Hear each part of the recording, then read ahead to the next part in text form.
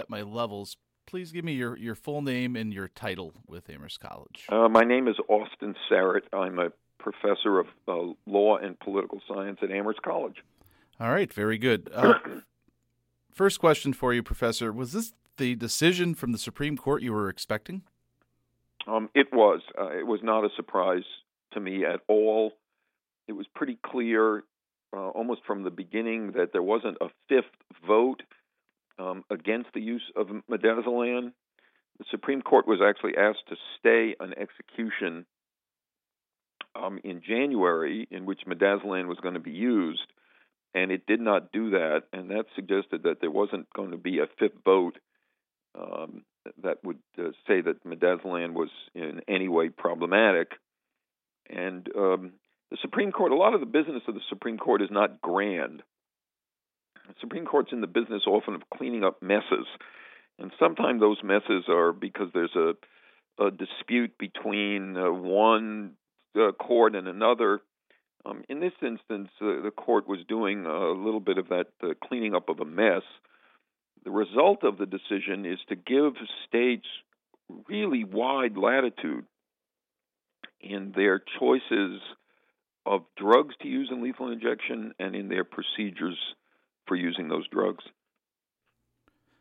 From the point of view of the process, there have been several reported instances where the condemned were given midazolam and they were not properly sedated under that drug. They felt the effects of the lethal injection drugs and in one case took 2 hours to die. Some states like Oklahoma say midazolam can be effective in higher doses. Why do you think the court sided with Oklahoma in this case? I think Justice Alito told us a lot when, in a rather confused sentence, he said, if the death penalty itself is constitutional, then there must be methods of execution which will be judged to be constitutional. I think what the court was doing was asserting again its belief that the death penalty is constitutional. And look, if you look at the history of the United States Supreme Court, the United States Supreme Court has never met a technology of execution that it didn't like and approve of.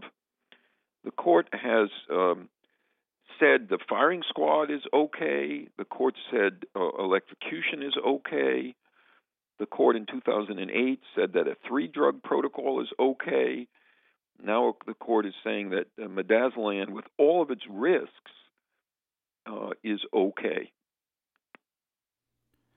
And there just appears to be several deep divisions on the High Court about the death penalty. For instance, in a minority opinion, Justice Stephen Breyer says he thinks it's time to consider whether the death penalty itself is constitutional, while Justice Antonin Scalia called Breyer's opinion, quote, gobbledygook. How can this divide be viewed when it comes to the death penalty in the Supreme Court? Well, I think that the death penalty is, by definition, a very divisive issue. For some people, the question of the death penalty, for Justice Scalia, the question of the death penalty is really a question of simply looking at a history of practices. For Justice Breyer and perhaps Justice Ginsburg and maybe others on the court, the prohibition of cruel punishment is an evolving idea, and that the meaning of the prohibition of cruel punishment changes over time. For Scalia, what seems settled for Breyer is unsettled not by the abstract meaning of capital punishment, but by the day-to-day practical realities of capital punishment. What Breyer's decision points to is what I think is really widely recognized and happening across the country, which is that the machinery of death is broken. It's broken in the guilt phase. We know that because of the number of people who've been convicted of a capital crime only later to be exonerated. It's broken in the sentencing phase, and we know the impact of race, among other things, and the choice of who gets a death sentence.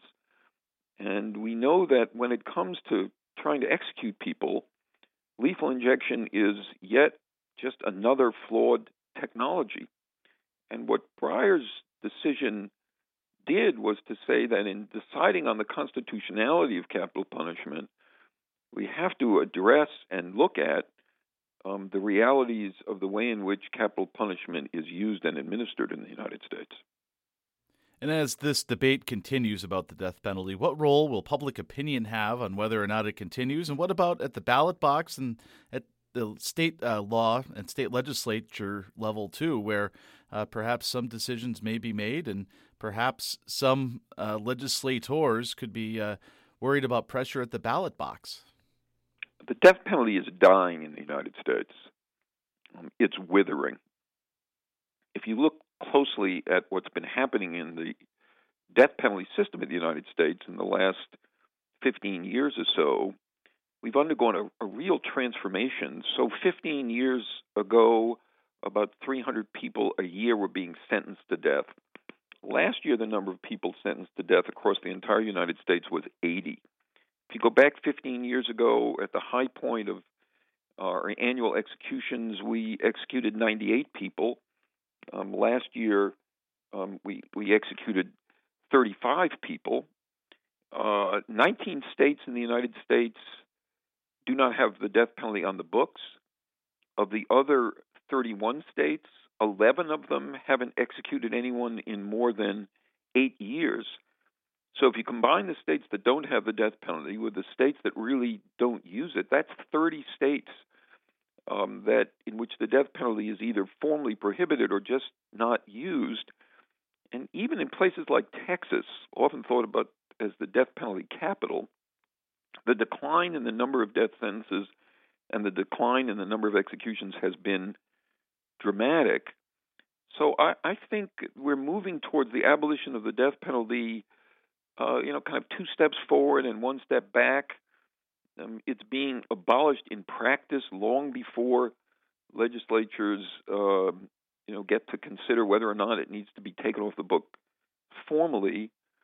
And what the Supreme Court did yesterday, I don't think is going to change that, what seems to be inexorable withering of the death penalty in the United States.